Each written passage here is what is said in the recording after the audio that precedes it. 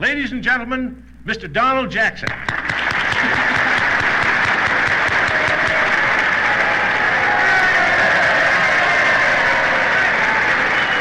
you very much, Al. Thank you very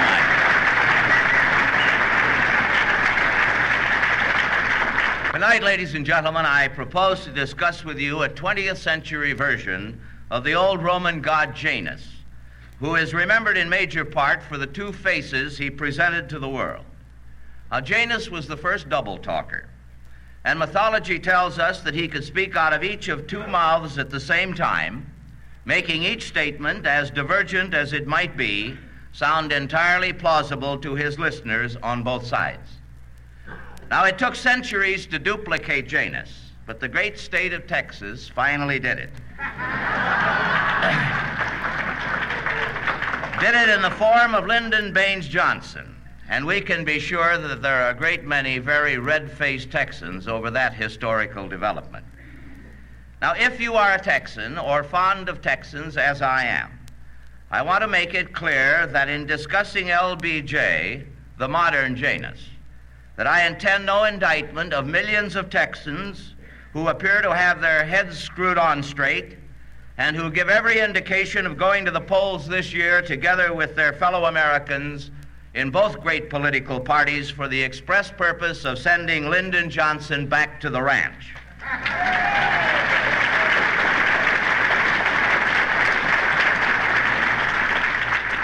Now, of course, everyone jokes about Texas, about its ranch-to-ranch carpets, its oil wells, its oil millionaires, or how Texas chicken ranchers are so rich that they raise their feathered broods not in hen houses, but in coupe de villes. But underneath all of that good-natured joshing, Americans know and share a feeling of pride in the contributions that from the Alamo to Vietnam, Texans have made in the building of our great nation. This in spite of the fact that Texans sent LBJ to Washington in the first place, although there are sufficient well-founded rumors and documented facts to indicate that in all likelihood they didn't do it in the first place. For in the election which sent LBJ to the Senate of the United States, his margin of, quote, victory, unquote, was 87 votes. And a quick check of just one precinct following the election disclosed that not a one of 15 purported Johnson supporters would swear that he or she had actually voted. One said that he had been out of the county on election day and had cast no ballot. Another denied she had voted and declared herself actually ineligible to do so. Efforts to interview three others were fruitless when it was found that the three were dead and buried in the local cemetery. In famous Precinct 13, only 600 ballots were issued, although more than 1,000 votes were certified.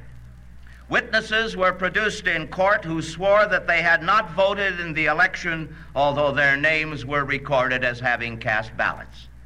In spite of the evidence, court hearings, affidavits, and testimony under oath, Democratic power from Washington made itself evident, and LBJ went to the nation's capital, where he was ultimately to assume the highest office in the land.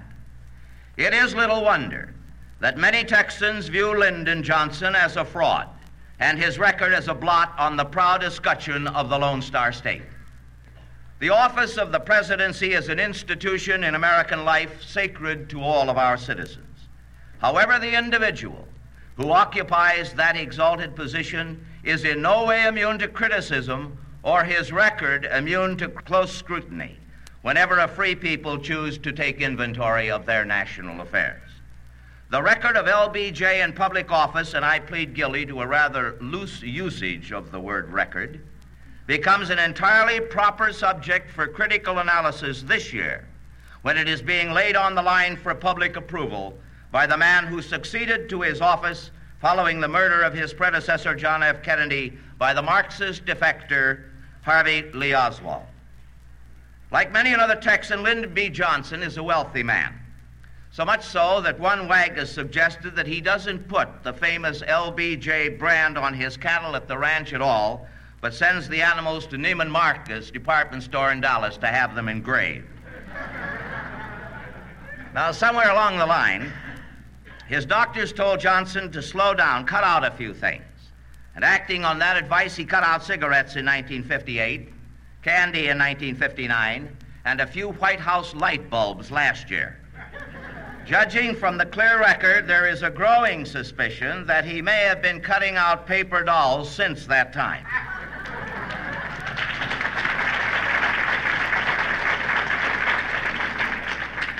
Now, the title of my talk tonight, ladies and gentlemen, is Will the Real Lyndon Johnson Please Stand Up? There is a considerable and growing confusion in the public mind as to which of two public faces is that of the real Lyndon Johnson. The question is neither capricious nor facetious. One need only study the public statements made through the years by Lyndon Johnson on just about every political subject under the sun, and one can understand the public uncertainty about which twin has the Tony. During his public career, LBJ has straddled issues, been on both sides of them, or flipped position on them at a pace that would do justice to a trapeze performer. In word and deed, he has demonstrated the same degree of consistency that one would expect to find in the administration of an insane asylum operated by the inmates.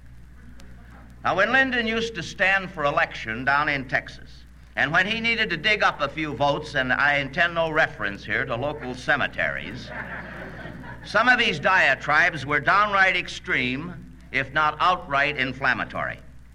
In those days, LBJ viewed civil rights, and his record in the U.S. Senate supports the statement, with the same degree of affection which characterizes the traditional association between a cobra and a mongoose. Now listen to Lyndon. The Texas politician trumpet his indignation about civil rights legislation when he was a candidate back in 1948. He said then, and I quote, "The civil rights program about which you have heard so much is a farce and a sham, an effort to set up a police state in the guise of liberty. I am opposed to that program. I fought it in the Congress. It is the province of the state to run its own elections. I am opposed," LBJ continued, "to the anti-lynching bill because the federal government has no more business enacting a law against one kind of murder than another. I am against the FEPC because if a man can tell you whom you must hire, he can tell you whom you cannot employ. I have met this head on," unquote. Now, ladies and gentlemen, one gathers the impression that Lyndon Johnson, the man who has crammed forced integration and forced association down the throat of America, didn't always feel that way, especially during election years in Texas. In 1959, Johnson did sponsor, and for the first time, a so-called civil rights measure. What did his bill propose to do at that time?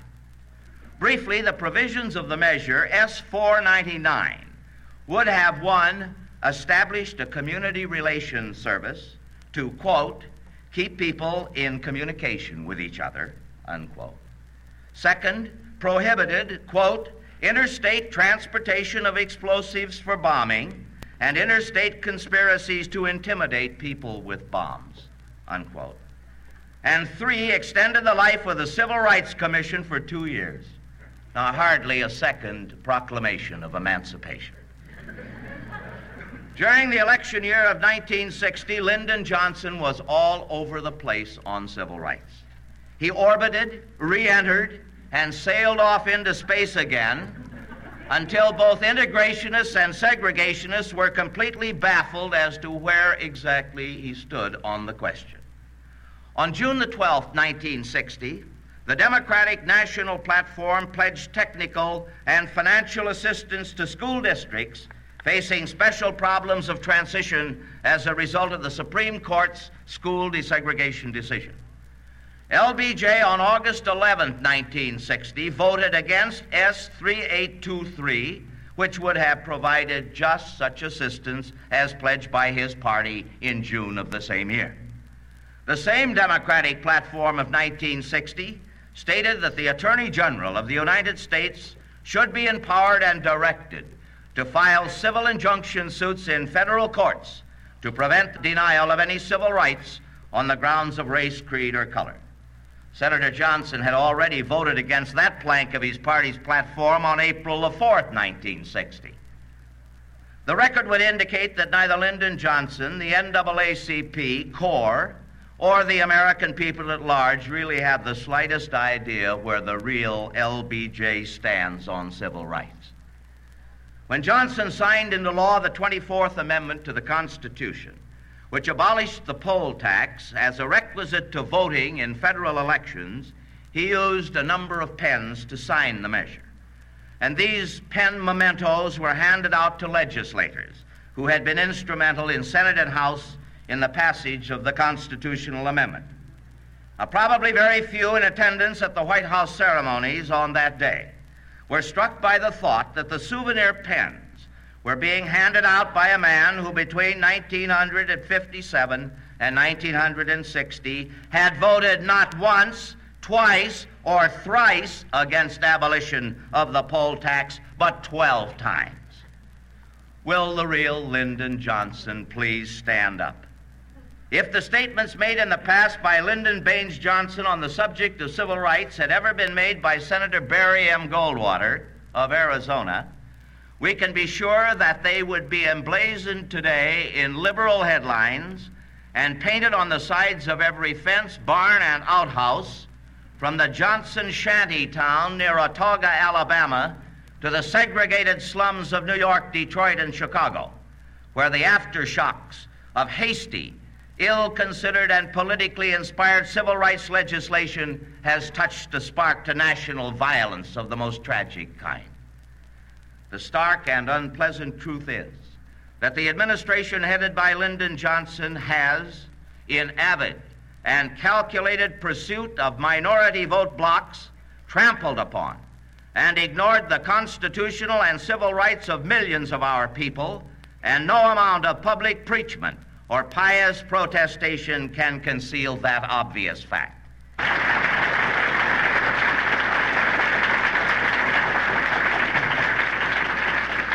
The violence that stalks our streets today, the flagrant disregard of state, county, and local laws, the callous and arrogant disregard for the legal rights of others, are direct and predictable results of open invitations to disorders and riot.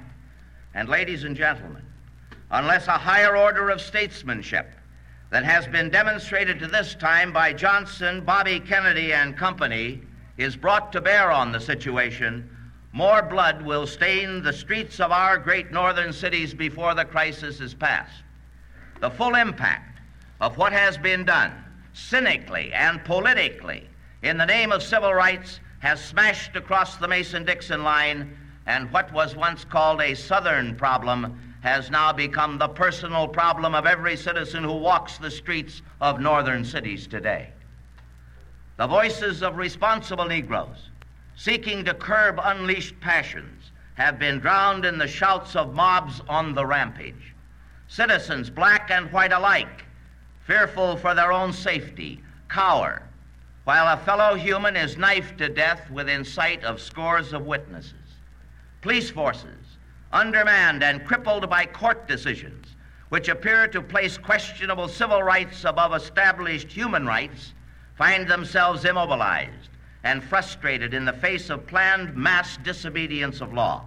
Lie-ins, sit-ins, stand-ups, and lie-downs, together with other forms of blatant trespass and arrogant disregard for the comfort, convenience, and safety of millions of Americans.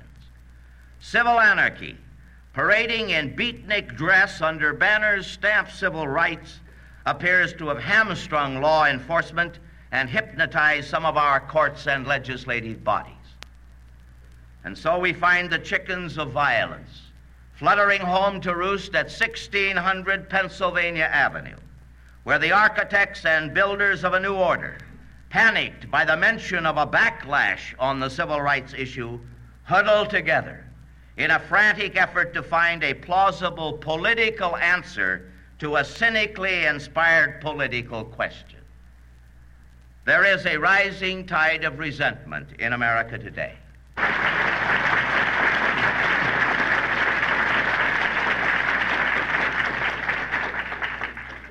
Millions of our citizens, not all of them extremists, whatever that loose term implies, are getting fed up to the neck with the whole mess. Included among those millions who will have an imminent opportunity to express their resentment at the polls are men and women who have led decent, useful, and meaningful lives in our American society. They have accepted every fellow citizen on his individual merit and at face value, and it made no difference whether that face was white, black, yellow, brown, or red. These Americans, with no political axes to grind, have been content to live and let live within the confines of just law, honestly administered. Our people have been taught that ours is a government of law, and their resentment at finding it a government of men dedicated to self-perpetuation is great and growing.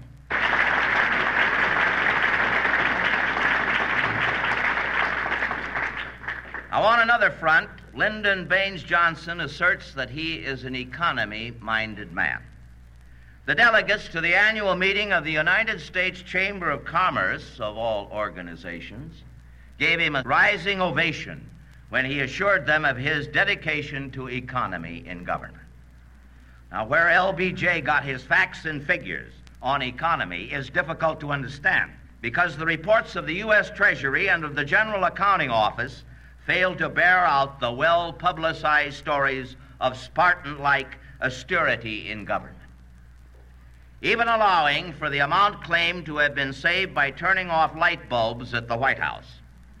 And parenthetically, it should be pointed out that in order to make the saving claimed by this example of careful husbandry, the folks around the White House would have had to turn off 2,083,333 100-watt bulbs at least an hour each day.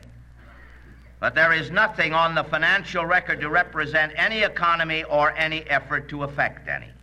While the whole country has been flipping its top, so to speak, over ever-increasing expenditures, the clearest and most precise fact that can be garnered about economy in government remains the one having to do with flipping light switches at the White House. Maybe the light bulb story was leaked in the first place to a friendly and cooperative newsman at the White House. Managed news requires such friends at court. Actually, the news leaks from the White House have become so numerous and commonplace that they are now referred to as the Johnson Flood. According to the U.S. News and World Report, government expenditures during LBJ's first 3 months in office were higher than in any previous December-February period in U.S. history. New projects and programs, ranging from Appalachia and poverty to compulsory health insurance and related boondoggles, do not bespeak a future bright for economy of any kind.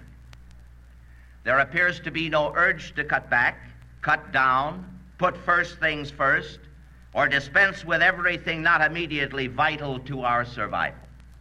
Now, Lyndon could take a lesson, if he would, from a fellow Texan, cowboy-hatted and booted, who wandered through the sea of exotic merchandise for which the Neiman Marcus store in Dallas is noted. Approached by a sales lady who asked if she could help him in his shopping, the cowboy drawled, "No, ma'am, I reckon not. I ain't never seen so many things I could do without."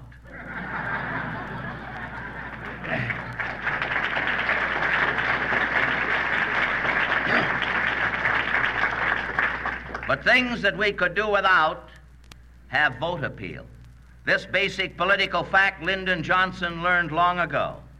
Economy can't vote, but the beneficiary of a new federal dole can.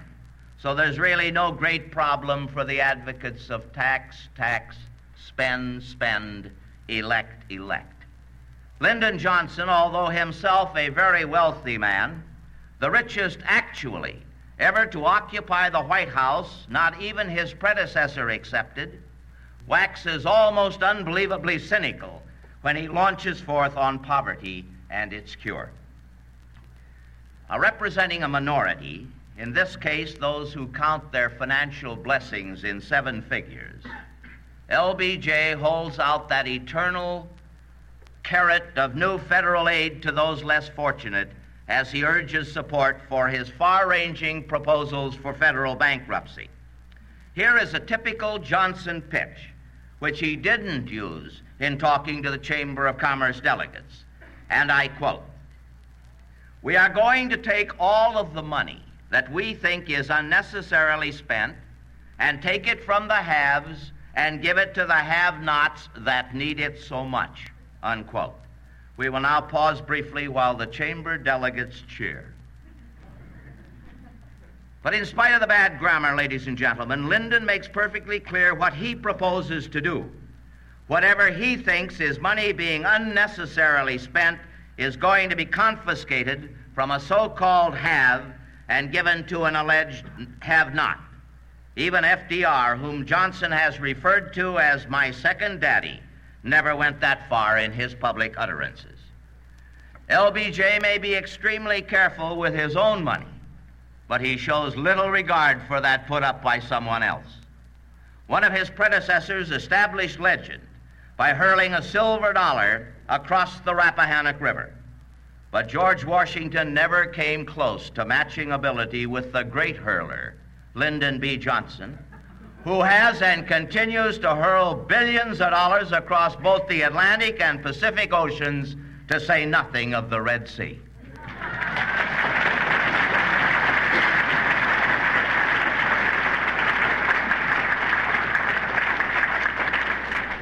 Like any other record, including Lyndon's, this one has two sides, so we will pause briefly while we get to the other one.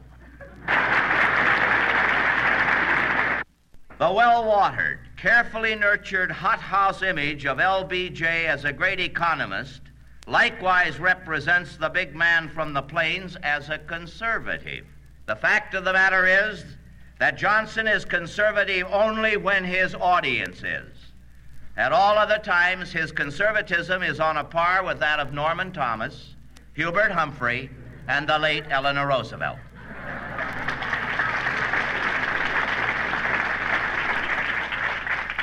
One of Lyndon's proud boasts is that he is further to the left politically than was Mrs. Roosevelt. On this one point, the record and his own statements bear him out. In recognition of that liberalism, Americans for Democratic Action rated Lyndon 100% liberal during his senatorial service, and the opposite number of ADA, Americans for Constitutional Action, made the agreement substantially complete by rating him 90% liberal on 71 key votes from 1955 to 1960. In this connection, it is interesting to note just when Johnson departed the liberal banners to join forces with the conservatives. He did so only when a vote with the liberals would have represented a vote for civil rights legislation, or when the highly prized oil depletion allowance was in jeopardy. As a candidate for the U.S. Senate from the great oil-producing state of Texas, Johnson promised, and I quote, "retention of the present gas and oil depletion allowance," unquote. By 1960, he had completed another orbit and had adopted the position long assumed by ADA, organized labor, and consumer groups, that of opposition to the depletion allowance, by announcing that he wanted an end to such, and I quote, "tax loopholes as depletion allowance for the oil industry." In brief and in summary, there is abundant evidence to prove that Lyndon Baines Johnson is neither economy-minded or conservative. His formula for the administration of the nation's affairs is in no manner different from that of his Democrat predecessors in the New Deal, the Fair Deal, and the Misdeal.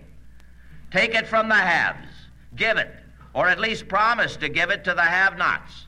Steal, buy, or burn unfavorable ballots, freewheel and campaign on tax money. Take care of your friends, whether they be butchers or bakers, with emphasis, of course, on the latter.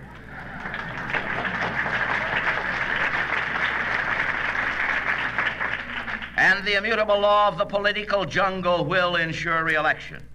There has been a lot of talk lately about topless bathing suits. What should be of greater concern, ladies and gentlemen, is the exposure of the big bust that results from topless government. And that we have.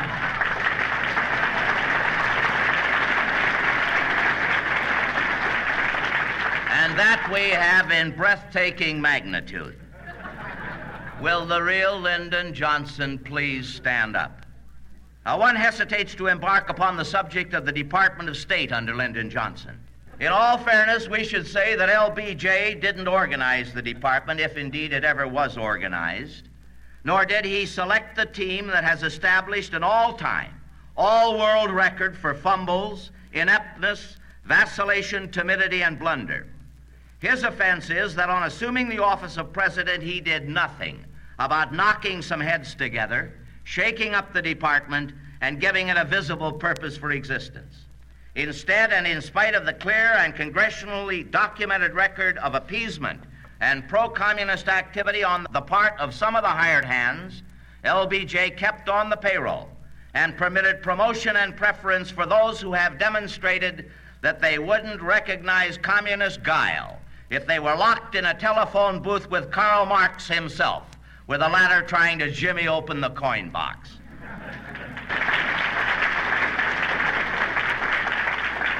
Meanwhile, Dean Rusk and Company, without executive restraint or reproof, have continued to muzzle anyone in the Department of State who has voiced concern over policies and programs he considered to be detrimental to this country.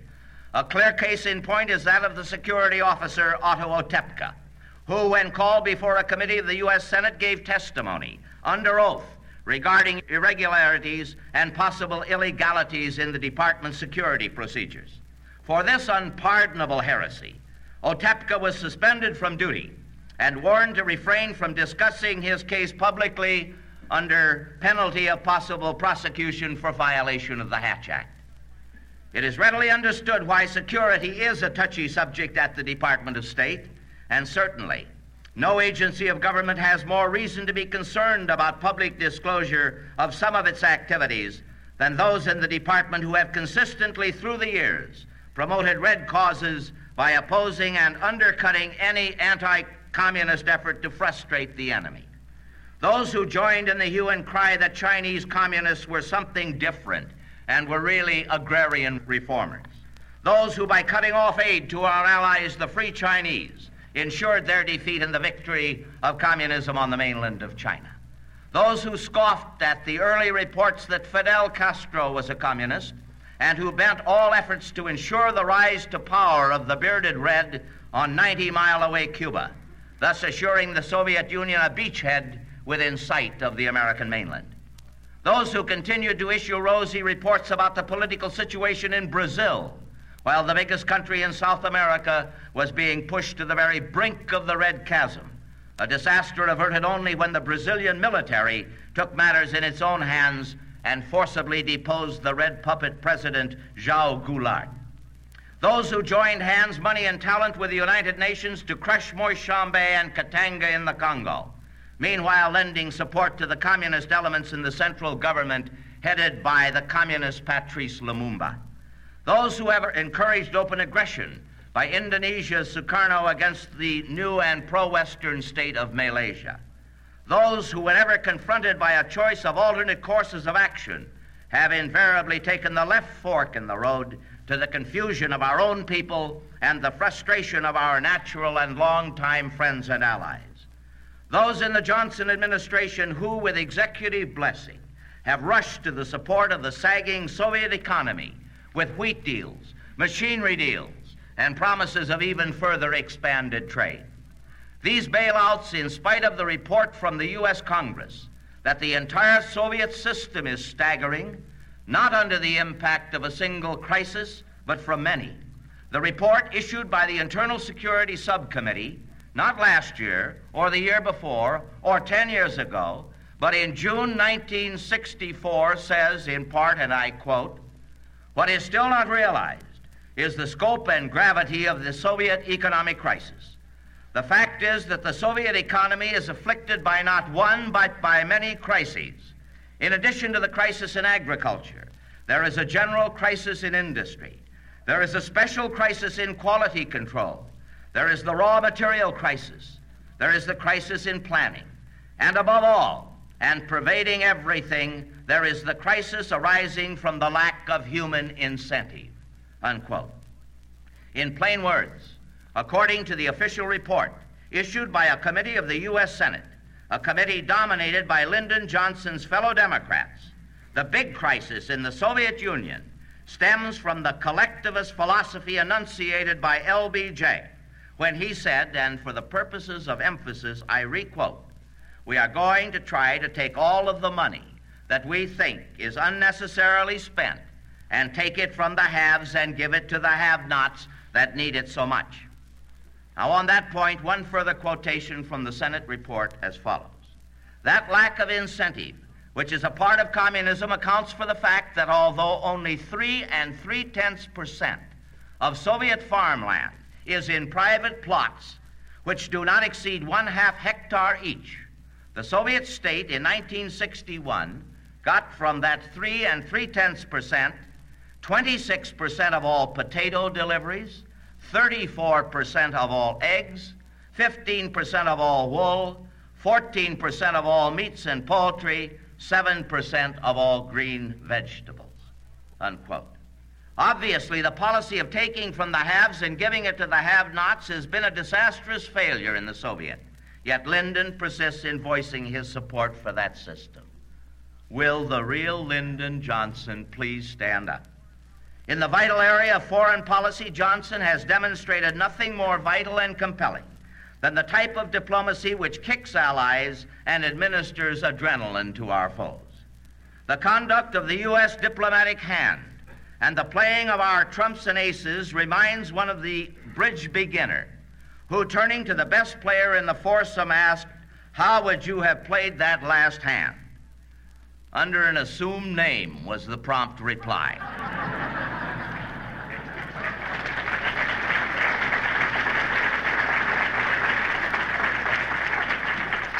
But our national cards have been played before the whole world, to the frustration of our friends and to the satisfaction of our foes.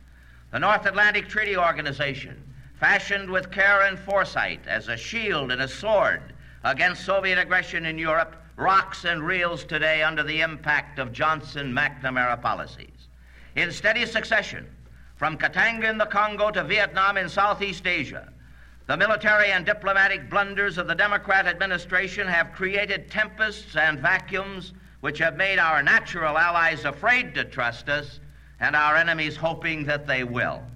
We have in succession booted the British, the French, the Dutch, the Portuguese, the Laotians, the Katangese, the Brazilians, the Peruvians, and the free Cubans in exile, the while extending our moral and financial support to Indonesia, Yugoslavia, Romania, the Soviet Union, Ghana, Guinea, India, British Guiana, and other actual and potential enemies sworn to our destruction.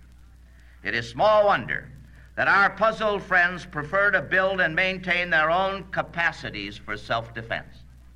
They are not unlike the punch-drunk boxer in his corner between rounds. His seconds, working hard to keep him conscious, assured him that his opponent was practically finished and had not, in fact, laid a glove on him during the entire fight. Well, in that case, mumbled the dazed and weary fighter, "Keep an eye on the referee because somebody's beating the hell out of me."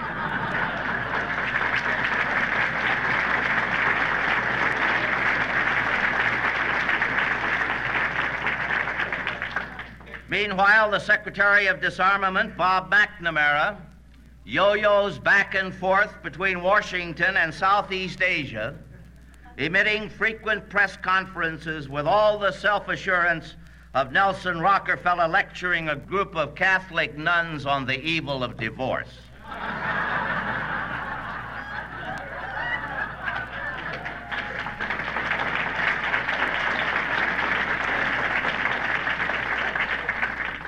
While the war in Vietnam pursues an uncertain and frustrating course, LBJ continues his dangerous gambits with the enemy on other fronts. He has urged Congress to extend commercial credits to the communists, credits backed by the U.S. taxpayer.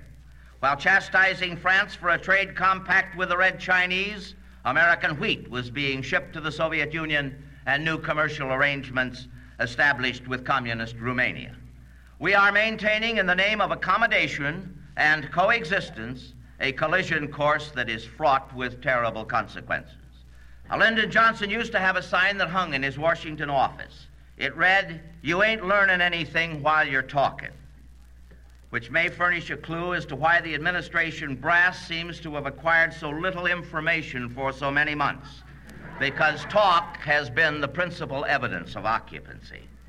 Lending added weight to the conversation motive is the fantastic White House telephone bill of $25,000 a month, a goodly portion of which is probably being expended for the purpose of getting LBJ reelected. What the American people want and need is an end to double talk, evasion, and misrepresentation. They want some forthright assurances from Lyndon Johnson, which do not, as they so often have in the past, take the form of campaign speeches. They want to hear from LBJ himself whether Norman Thomas, on 6 occasions the presidential candidate of the Socialist Party, was right when he said of Johnson in Chicago recently, and I quote, "We all have reason to be grateful to him in the way he is handling civil rights and poverty. I ought to rejoice, and I do. I rub my eyes in amazement and surprise. His war on poverty is a socialistic approach and may be the #1 issue in the 1964 campaign," end quote. Now, obviously, ladies and gentlemen, either Mr. Thomas is right or the Chamber of Commerce delegates are. They can't both be correct. Socialism has been defined as naked communism dressed in a bikini bathing suit. And I, for one, am prepared to accept Mr. Thomas himself when it comes to judging how much cloth is required to keep socialism out of jail on a charge of indecent exposure. Will the real Lyndon Johnson please stand up? Stand up and tell the American people, his countrymen, how he proposes to keep firm hands on the wheel of the American ship of state when, as once he said, and I quote, "Bobby Baker is my strong right arm, the last man I see at night and the first one I see in the morning," unquote. With a strong right arm like Baker, it is easy to understand the difficulty involved in steering anything resembling a steady course. Senator Hugh Scott of Pennsylvania charged that orders to quash the Baker probe originated in the White House. In any event, the arbitrary action of the Democratic members of the investigation in choking off the inquiry with nothing more than a slap on the Baker wrist leaves the whole mess in an advanced state of putrefaction and still leaves unanswered the many questions which Lyndon Johnson's protege, Bobby Baker, refused to answer on the grounds of possible self-incrimination. The currents and riptides of the Bobby Baker case are such as to cause a reasonable presumption of very dirty work at the Washington crossroads. And for the President of the United States to remain silent in the face of evidence of double dealing and influence peddling by his protege is to raise an entirely proper question of integrity and morality at the highest level of the United States government. Government by crony is an engraved invitation to corruption and will contribute to the steady erosion of national values and citizenship responsibility unless nipped in the bud by exposure whenever it occurs. Government cannot be conducted as was the dance hall operation which advertised good, clean dancing every night but Sunday.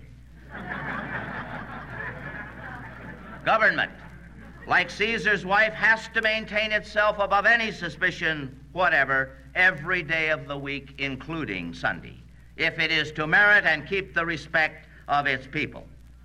Will the real Lyndon Johnson please stand up to tell the American people why and by what process his position on concentrating all power in Washington changed from opposition to, and I quote, the growing and menacing concentration of power in central government to his present advocacy of programs which are directed at concentrating all power in the hands of the federal government. In the U.S. Senate, Lyndon Johnson called for, quote, enforcement of laws designed to protect private property from physical occupation. As Vice President, he moved completely across the spectrum to the point where he favored all civil rights demonstrations, especially sit-ins. On the question of federal aid to education, Lyndon Johnson, as a senator from Texas, strongly opposed, quote, the entry of the federal government in the general field of public education unquote. Since his emergence on the executive scene, he has vigorously supported all forms of federal intervention in all public education. As a Texas senator, Johnson pledged, and I quote, to protect the decisions of local school districts in the operation and control of their schools, unquote. As vice president, he went 180 degrees away from his previous stand and upheld the purported right of the federal government to use U.S. troops to enforce desegregation of schools. On Medicare, the story is the same. Johnson labeled the program a, quote, socialist proposal and supported the alternative Kerr-Mills plan, which allows state participation.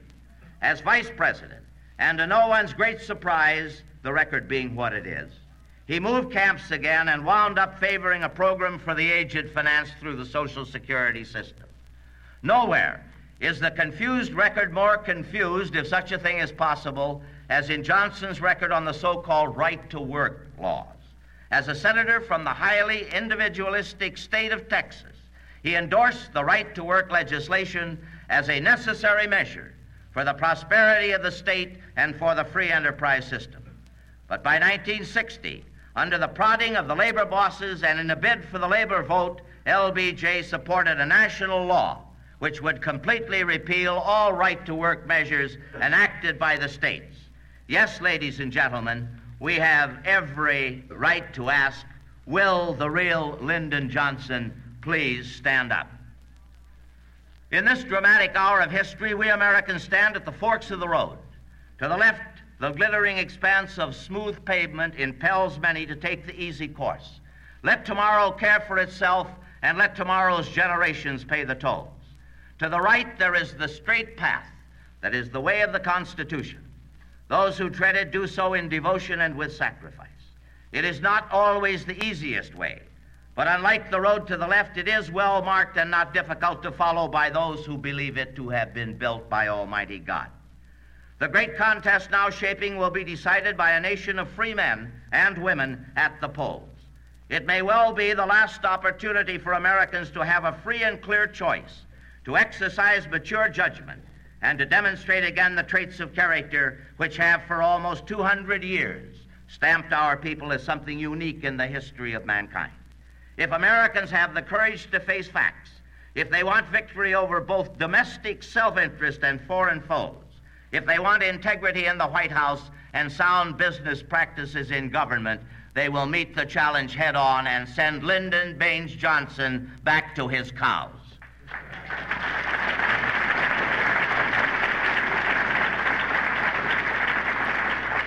If Americans fail to heed the clear warnings of pending disaster and choose the broad, inviting highway of personal security, our children and theirs will damn us down through the years and the decades to come.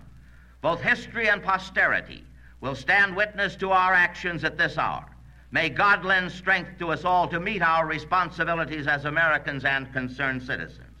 Let us go forth to the contest strong in the knowledge that right is right and that left is wrong. We have a big job to do, but we have the tools to do that job, not the least of which is the man on whose behalf we are privileged to labor, the Arizona Senator Barry M. Goldwater.